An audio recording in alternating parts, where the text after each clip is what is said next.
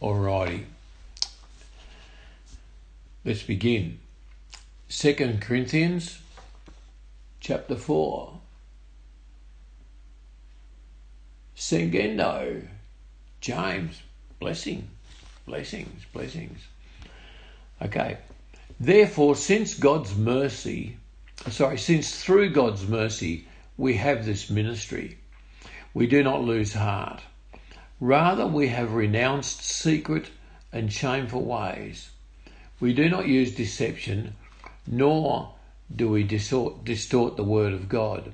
On the contrary, by setting forth the truth plainly, we commend ourselves to every man's conscience in the sight of God. And even if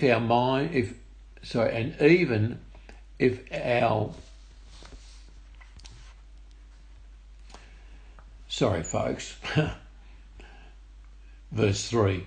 And even if our gospel is veiled, it is veiled to those who are perishing. The God of this age has blinded the minds of unbelievers, so that they cannot see the light of the gospel of the glory of Christ, who is the image of God. For we do not preach ourselves, but Jesus Christ as Lord, and ourselves as your servants for Jesus' sake.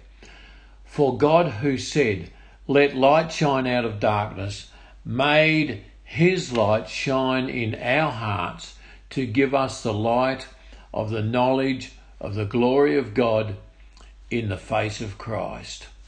Wow.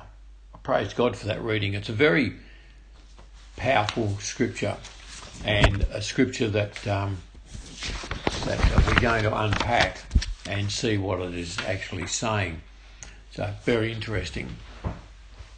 So unlike the legalists who had invaded the church of the Old Testament, and by the legalists I'm talking about the Pharisees, the religious order of the day, they had invaded the church, but unlike them, Paul had nothing to hide.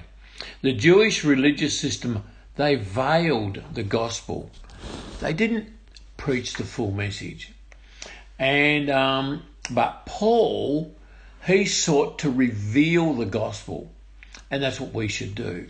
The Apostle Paul was at one time against the gospel and against Christianity. You can read about that in the book of Acts. But he was really against the things of God in a big way. He was a Pharisee. So why would God choose a guy like this to represent Christianity in the way that he did? It's really simple. It's to do with God's grace and compassion. Because of God's mercy and grace, Paul's able to, at the end of verse 1, we do not lose heart. Okay? We do not lose heart. And Paul thinks about this ministry that he has. Paul planted many churches in many countries, received a lot of persecution, and he won a lot of hearts to the Lord. Paul's background not only prepared him to be the early church's chief opponent, but also to become its leading spokesman. He was devout, he was energetic, he was outspoken, stubborn, and exacting. Paul became far more troublesome to the Jews than he had ever been to the Christians. Paul did not distort the word of God. Paul was strong-willed for the things of God. And as I mentioned before, Paul's background prepared him for the ministry at task. And I'm wondering, we all have different backgrounds, don't we? And God can use our background to prepare us for his work. Many people, well, as I said, many people have many different backgrounds and have been in many different situations. And when we become Christians, we become in a position to be able to help people that have had similar issues or face similar problems than we do. So unlike the Pharisees, who had invaded the church. Paul had nothing to hide. So, as I mentioned before, the Jewish system had veiled the gospel, but Paul sought to reveal the gospel, and the image taken from Genesis chapter 1, verses 1 to 3, and let me read that for you.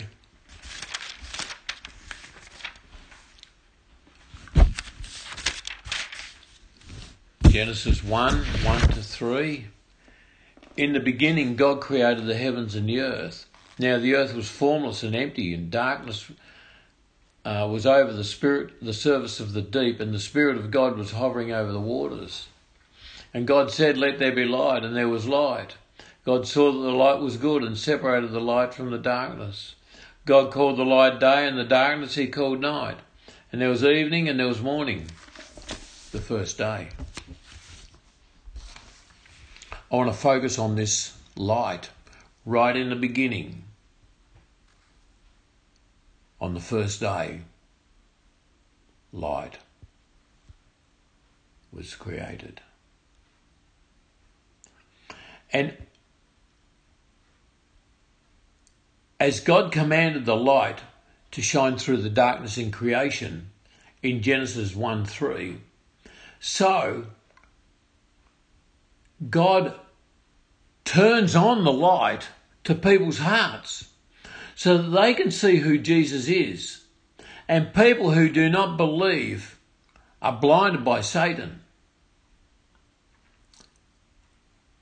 Let's have a read of 2 Corinthians 5, verse 17. It says here, "Therefore, if anyone is in Christ, he's a new creation. The old is gone, and the new has come." So, if you're in Christ, you are a new creation. The old has gone, the new has come. And believers see the light. And not only do we see the light of Christ, but the light comes into us and fills us. And the light shines through us, it shines in us and fills us. But we also become reflectors of God's light. We become a bit like the moon, how the moon reflects the light of the sun. So we reflect the light of God. We reflect that light to the world around us and to the people around us. I want to have a little bit of a look here at the first 6 verses, or for the 6 verses that we read. Now I want to read verse 1 again, and I want you to focus on the word ministry. "Therefore, since through God's mercy we have this ministry, we do not lose heart." Okay, so we have this ministry, and we have this ministry through God's mercy. Now, in the Old Testament days, the law was written on stone tablets, and if you broke the law, punishment was imminent. But now, in the New Covenant, the law is written on human hearts. And because of that, God has mercy. Mercy enough to allow us to come to him and repent, because we live in a time of grace. We don't live in a time of judgment. So since Christ ascended, we live in a time of grace. We do not live in a time of judgment. The time of judgment has passed in the Old Testament, but there is also a time of judgment yet to come. Okay, the great white throne. That's a whole nother message for another day. But here's this word ministry. We have this ministry. And of course, this is Paul talking. He's talking about the ministry that he has. But I want to explore the idea of your ministry. What ministry do you have? What are you doing for God? What has God asked you to do? And are you doing what he has asked you to do? Ministry, folks, is our responsibility. And ministry is really the manifestation of Christ within you, taking in the direction of the Holy Spirit in your life and the giftings that God has endowed you with. And we take all of those and in that mix comes out a ministry that is tailored for you. Your ministries are unique. Yes, let's say I'm an evangelist and you're an evangelist. Sure, you might say our ministries are the same. But because of our giftings, because of the way the Spirit works in us, and, because of our past experiences, our ministry, our evangelism will be different. It will come out a bit differently than each other. And that's a good thing. That's a good thing. And of all the ministries that are available, folks, they are all as different as there are fingerprints in the world. But to perform ministry is our responsibility. God gives us the equipping. He sends the Holy Spirit to fill us and for us to be baptized in the Spirit. He endows us with spiritual giftings, or the Holy Spirit brings those spiritual giftings. And not to mention that, there's also talents involved, talents that we've learned along the way. You might have a talent to be, a musician or something like that, which is not so much a spiritual gift, but we can use that talent to glorify God. So, I want to read through to you verse 2, and as I read verse 2, concentrate on this word truth. Rather, we have renounced secret and shameful ways. We do not use deception, nor do we distort the word of God. On the contrary, by setting forth the truth, we plainly commend ourselves to every man's conscience in the sight of God. So, Paul here is talking about false teachers, and they are around, they were around in Paul's days, but they are also around in our day. There are false teachers aplenty. We must have discernment and wisdom to be able to figure out who they are, firstly, and then deal with them.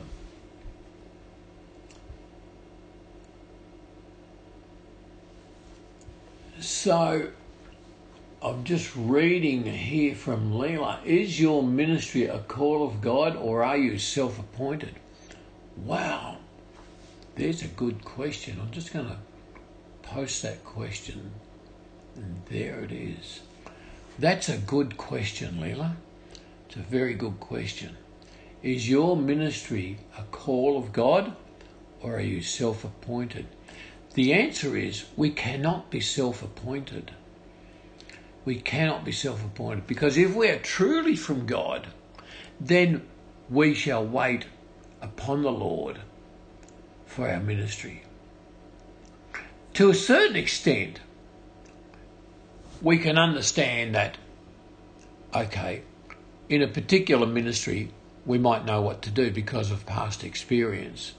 If the Lord says to me, preach on Sunday, I don't need to ask him how to prepare the message. I know that. But I do wait upon him for the particular message. Is it this one or that one? Is it this text or that text? You see, that's where we wait upon the Lord. We don't self-appoint. We don't say, oh, yes, this one will do. No, we need to seek the Lord to make sure we have the right message for the audience on the day. And that goes with anything. Anybody can make a casserole or a meal for somebody. That's not hard. But the thing is, you can even make a meal for a person who has a need. And that's such a nice thing to do. But when the Lord asks you, now your ministry is ordered or ordained by the Lord. So that's very interesting. We must have the call of God upon our lives for everything that we do. Everything that we do. So, false teachers are aplenty.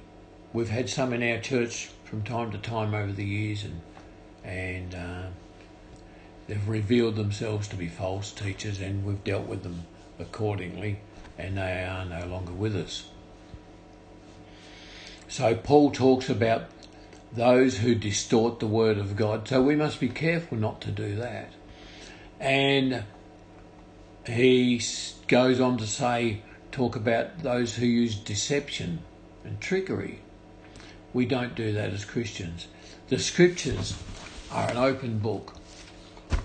God has no secrets. Everything you know about God you can find out in the Bible. Every book that's ever been written about God that's in a library, and there must be millions, they all ultimately come back to the scriptures that you and I have. And I thank God for translators over the years that have translated the Bible again and again and again from the original text into modern languages so that we can understand. And I thank God for those translators, for the accuracy of the scripture, so that we can have the same Bible that has been ordained by God down through the ages. It might be in a more modern language or expressed in a different way, but those concepts, those ideas that pertain to God and how God works, they remain the same.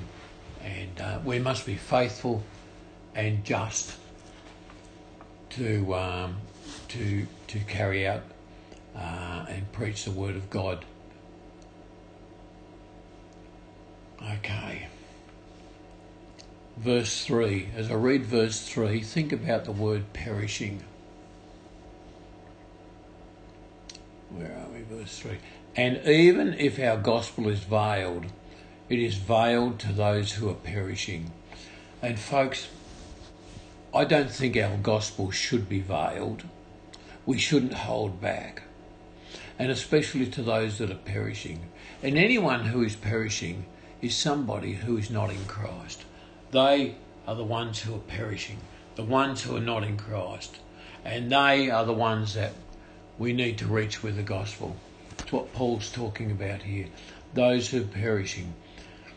Those who have been blinded by the gods of this world, who can't see because of that blindness. And we need to kind of pray that God will open their eyes to his way, that the scales, as it were, would fall off and that they would perish no longer. Verse 4. Let's concentrate on the word light. The God of this age has blinded the minds of unbelievers so that they cannot see the light of the gospel of the glory of Christ, who is the image of God. So the God of this world has blinded people so that they cannot see the light. They cannot see the image of the true God.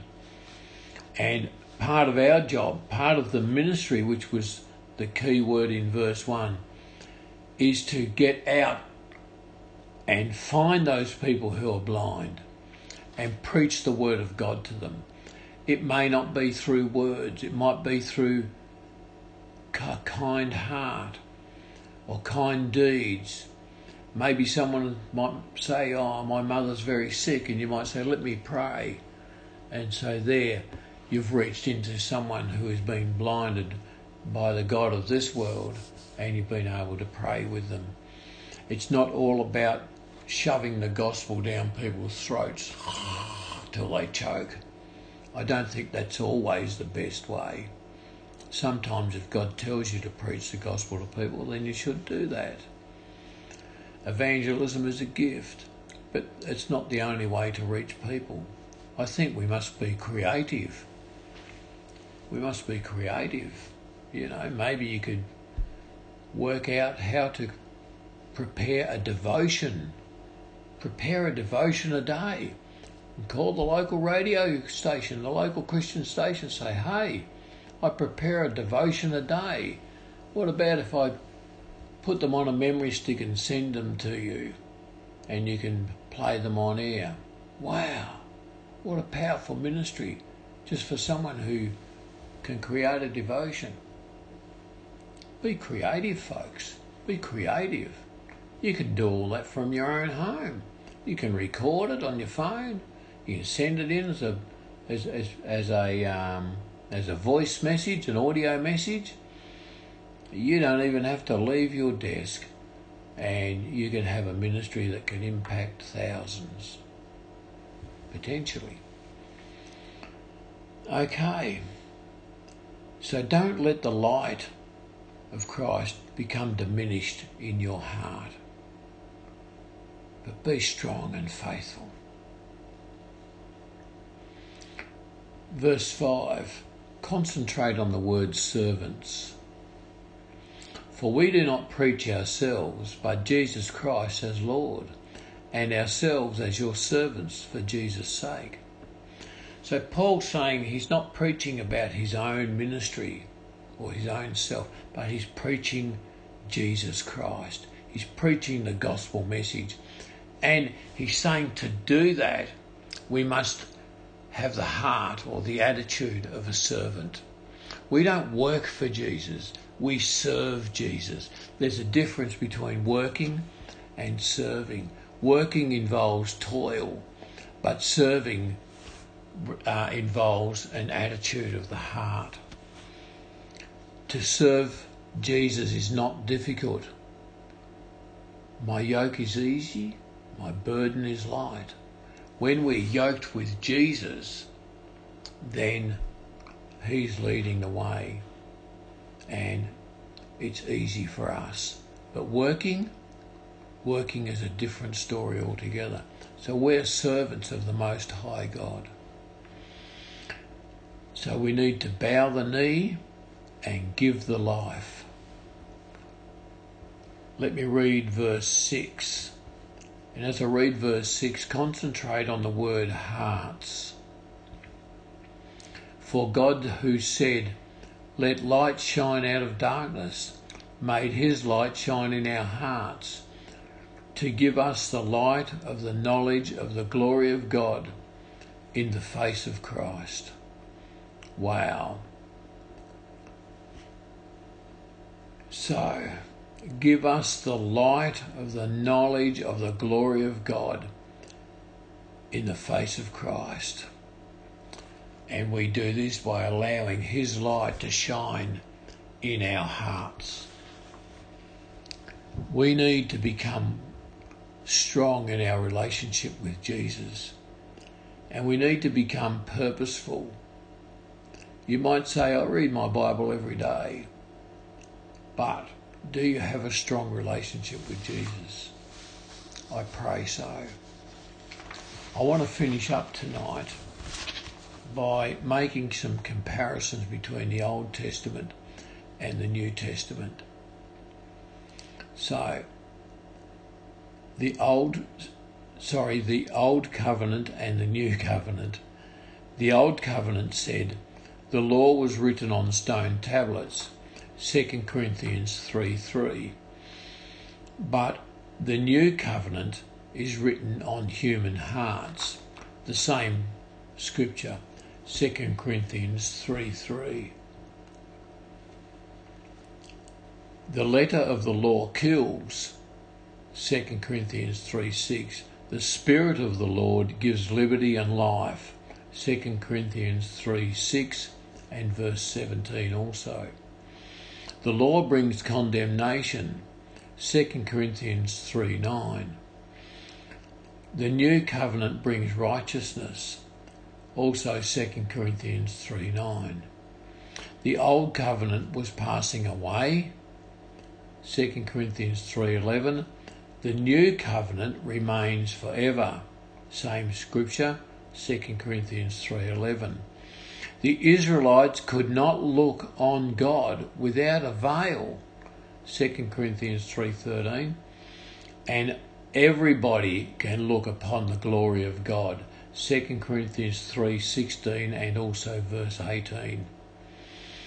The glory of the old covenant was passing, 2 Corinthians 3:11, and the glory of the new covenant is ever increasing, 2 Corinthians 3:18. So So there you have it, folks. A good message from 6 verses. Remember, ministry, truth, perishing, light, servants, and hearts. And let me break those down for you as I close off. Ministry, our responsibility. The truth, well, the scriptures are the truth, but beware of false teachers. The perishing, who are they? Seek them out and find out why they are blind and minister into that need. Light, Satan blinds, the light shines. Servants, don't forget to bow the knee and give the life. And the last one, hearts. His light shines in the hearts of men. Wow, how good is God? Just amazing. Just amazing. Let's close with a word of prayer. Heavenly Father, we thank you for our time together. We thank you for the fellowship and for the word. And we pray, Lord, that we'll be able to put these things into action in our lives. In Jesus' name we pray. Amen. Thanks for listening to a Wattle City Church podcast. If you download the Anchor podcast app and type Wattle City Church into the search engine, you can listen to more and great podcasts from Wattle City Church. Thanks.